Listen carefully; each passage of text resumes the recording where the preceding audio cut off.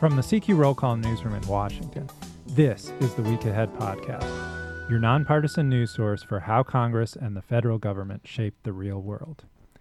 I'm Sean Zeller of CQ Magazine, and I'm co-hosting today with David Lerman of Budget Tracker Extra in a special edition podcast on the new Republican tax bill.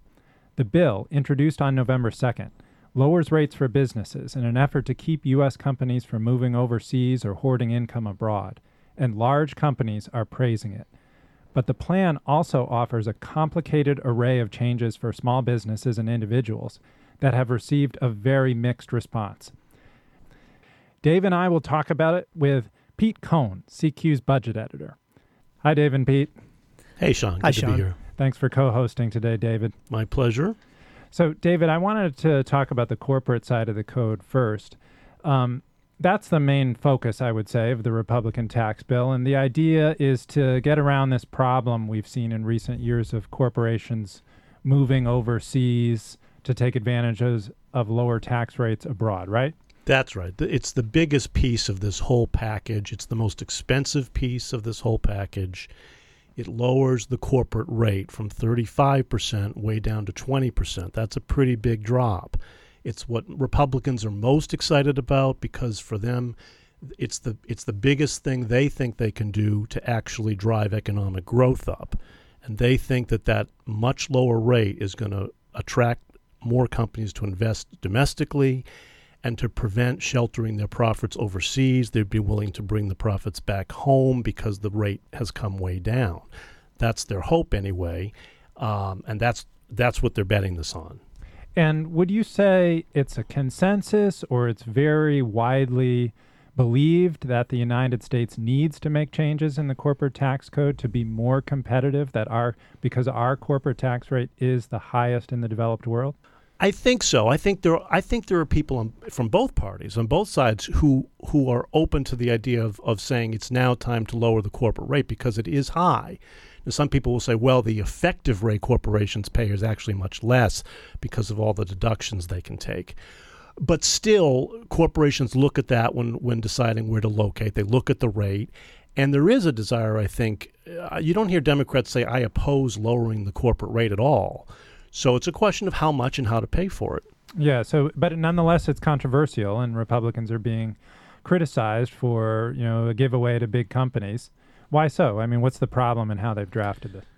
Pete, you want to jump? Yeah, sure. I would just make one point, though, on the corporate rate is that increasingly in recent years, you have seen those on kind of the far left of the Democratic Party come out and say we should not cut the corporate rate. And in fact, we ought to raise it. You've got Bernie Sanders and Elizabeth Warren, among others, who have said there's no need to cut the corporate rate for the very reason that you raised, David, and that a lot of companies pay much less than that effectively at the end of the day. But so the question is, I mean, the deal was supposed to be we're going to lower the corporate rate, but get rid of a lot of these loopholes that favor certain industry sectors over others. Yeah. Did they do that? Did they get rid of the loopholes in this bill? They did. They did get rid of a lot of loopholes and deductions.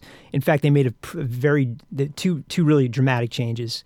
One is on the deductibility of business interest expense.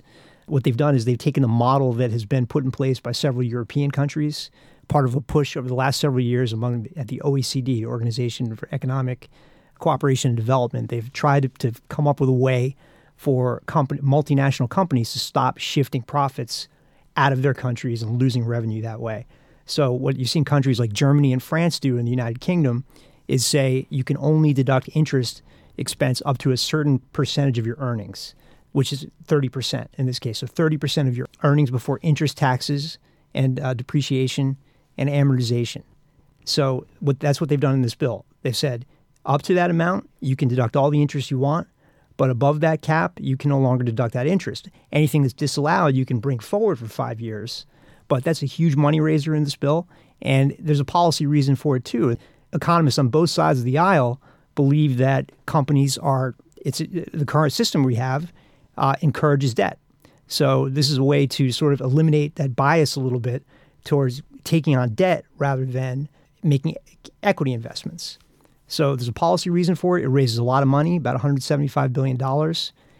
That's one big way they've done it. They've also gotten rid of a deduction that has been used across all different sorts of manufacturing industries from oil and gas to restaurants, and that's a deduction basically for all of your domestic production that you do in the U.S. You get a deduction of about 9%.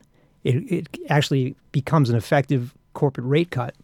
Oil and gas companies are limited to 6%, the big major oil and gas companies, but that's gone now under this bill. Right. Nonetheless, though, the big multinationals like this bill. They're willing to take the lower rate Absolutely. for the loss and for Absolutely. the elimination of the loopholes. Yeah, they come out ahead overall under the bill for the most part. Now, with certain exceptions, there are industries that are losers under this bill.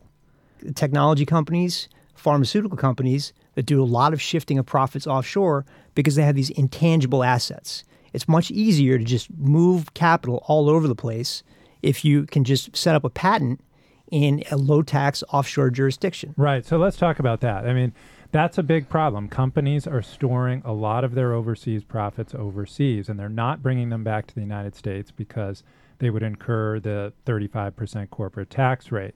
So this bill aims to get around that by lowering our corporate tax rate, making it competitive with abroad, but it also aims to stop a race to the bottom, right? You know, where everyone's lowering their corporate tax rate to try to attract corporations to headquarter there. And that's a 10% rate, right? Any company would have to pay 10% tax to the United States of overseas income? Yeah, well, that's geared towards, so, you know, your point is absolutely right. They want to avoid a race to the bottom, but the U.S. knows we can't win a race to the bottom. It's cutting the corporate rate to 12.5%, which is what Ireland has, and Ireland's become a huge haven for a lot of companies. That would be massively expensive, and nobody's got the appetite for that. So you got to put in these so-called guardrails to prevent against what people call base erosion, which is the decision, even though we're able to lower the corporate rate to 20%, to continue to locate your property, to even move your headquarters overseas. So the 10% minimum tax that you're talking about is basically designed to hit those very companies that have a lot of intangible assets that can very easily move property, intellectual property, around the world. You know, if you're investing in plants and equipment, those are tangible assets that you're not really going to be affected by this minimum tax. But if you're putting your intellectual property in a tax haven jurisdiction, just to get that tax benefit, you're going to have to pay this minimum tax. All right, let's turn to small business. A shocker yesterday was that the National Federation of Independent Business, a very conservative, Republican-leaning trade group for small businesses, came out against the bill. Now, the bill was designed to help small businesses.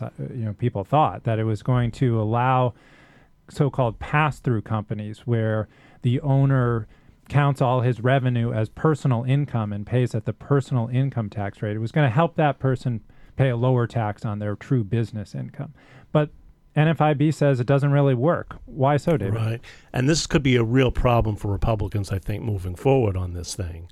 I mean, Republicans routinely say that it's small business that generates all the jobs, or the majority of the jobs, and yet small business does not love this bill. They're not comfortable with it. I think partly because a 25% rate, what they say is most small businesses, the mom and pop stores, they're not paying more than 25% now. NFIB said 85% pay 25% now and would see no benefit. So there's nothing in there for them. This is not a rate reduction for them. It's a rate reduction for a lot of other pass-through, the more expensive, the real estate firms and partnerships and hedge funds. Right.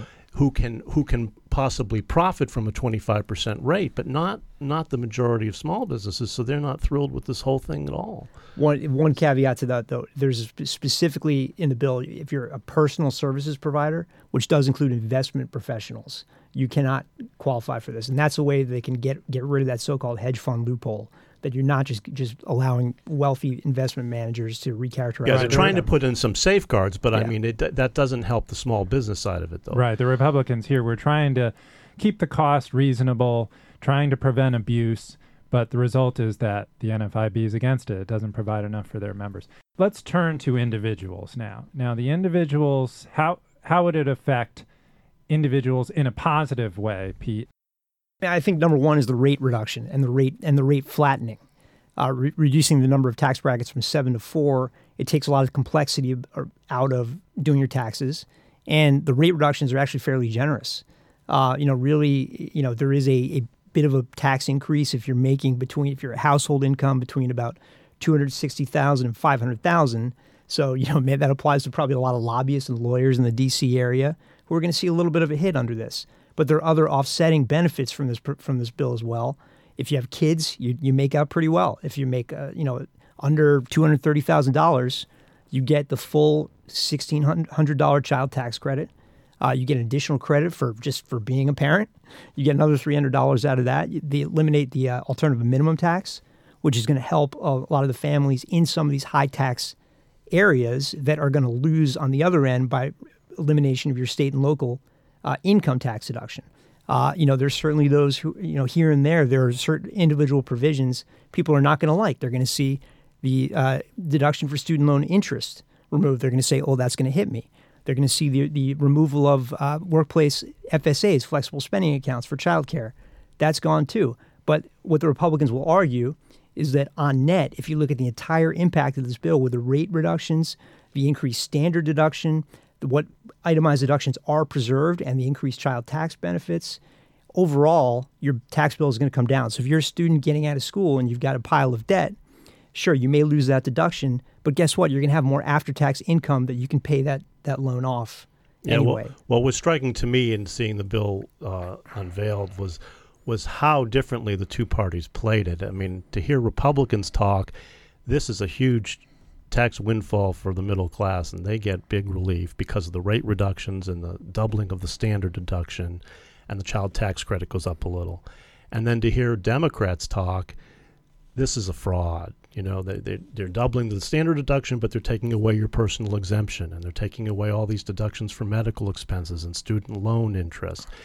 And so by the time you come out, you don't come out ahead much at all. You might get a sliver, they say, but not enough to make that much of a difference. So the people who need to worry are the ones who currently itemize their taxes. They don't take the standard deduction, and they itemize a lot. So they're taking a big mortgage interest deduction. They're taking a big deduction for their state and local income taxes. Well, your existing mortgage interest deduction is fine. Where you live today, if you're not moving, you're not taking out a new mortgage, you're fine. Even if you refinance, but you refinance into a mortgage that's above $500,000, you may have a little bit of an issue. So yes, in certain high cost areas, people trying to buy a starter home in an area like ours, it may become a little bit more difficult. Which I think was one of the more surprising elements of this package that was finally unveiled, was that they did curb the mortgage interest deduction, which they had vowed to protect because that's one of the most popular deductions that's in the whole code.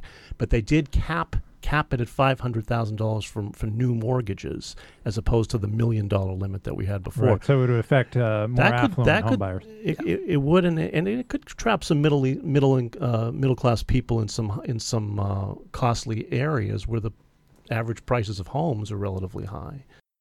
But one of the more controversial provisions is the removal of the state and local income tax deduction, which affects people in high-cost states on the east and west coasts. That's right, and it could affect the votes on the House floor. You've got Republicans from those high-tax states that are very uncomfortable with losing the deduction for state and local taxes, and a few of them, anyway, have said they would oppose the bill in its current form.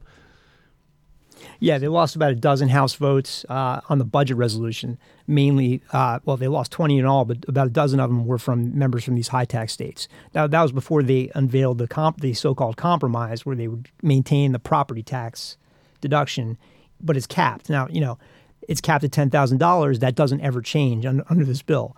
So eventually, even if you're not hit by that tax increase now, if your property taxes eventually creep up above that threshold, then you're going to be subject to this. It is not indexed for inflation. Not indexed for inflation. That's right. So that's a problem. $500,000 on the mortgage interest, is that indexed? That's not indexed either. So in 20 years, that'll be a lot less money than it is now. Right. Now, a lot of this was done to fit within the budget rules. So, one of the things the Republicans are sort of counting on is that down the road, the lobbying, intensity becomes such that certain things that phase out or expire after a period of years, there'll be so much pressure to just continue them that you'll have a bipartisan agreement to do so. So maybe, when enough taxpayers, it's like when they created the alternative minimum tax, which, by the way, is repealed under this bill, but they created that in 1969. They had no idea that eventually it would hit millions, many, many millions of middle-class taxpayers. It was designed to keep the very ultra-rich from sheltering income. So, some of these things are going to become, a potential alternative minimum tax if they don't do something about this down the road. So the House is planning to mark this up in the Ways and Means Committee next week, then bring it to the floor, I presume, pretty quickly. Do they have the votes? Do we know? We don't know yet, and they don't know yet. They're going to have to count the votes carefully, particularly when you've already got a few Republicans expressing concern and Democrats seem pretty united against it. But they have a little more time to iron these things out and make sure they've got the votes. And it gets even more complicated because the bill, as it's written, would increase the deficit, which would put it in violation of Senate rules for budget reconciliation, meaning Senate Republicans would need at least 8 Democrats to support the bill to pass it as it is right now. Is that right? The Senate, by the way, will have a different version. Presumably, they'll change some of these provisions, but they do have an issue because even though they've met the $1.5 trillion directive, they haven't gone above that. That's fine, but there's this thing called the Byrd Rule, which CQ readers, and practically everybody who follows these issues by now knows about in the Senate, where any individual provision or section of the bill that increases the long-term deficit, meaning beyond the 10 years, has a potential problem on the floor. A senator could raise a point of order to strike that provision, and then you need 60 votes to defend it on the floor. So if Bernie Sanders or whoever decides, well, we don't like this corporate rate cut, he could raise a point of order and say that, the Republicans have to round up 60 votes, meaning 8 Democrats. So then the question would be, are there 8 Democrats willing to defend the corporate rate cut? So a long way to go to see this to passage before Christmas as they intend. Thank you, Pete, and thank you, David, for coming on the show. Thanks, Sean. Good to be here. Thanks very much. I'm Sean Zeller. Thank you for joining us. You can subscribe to this podcast on iTunes, Stitcher, and on NPR One. And for more on this and other stories, visit rollcall.com or find us on Twitter @CQNow or @rollcall.